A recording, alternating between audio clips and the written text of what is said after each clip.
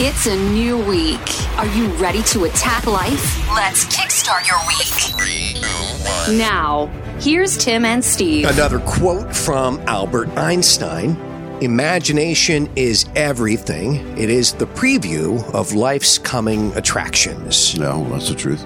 It's the Creativity. Future. Imagination. Think out of the box. Talk about it all the time. Something to think about, right? Well, you create your future, so that is a preview of life's coming attractions. If you can imagine it, you can create it, you can make it happen. You think of the man and you think, what a great mind. Literally a genius, of course. A genius, but beyond that, he was just such a philosopher, such a thinker.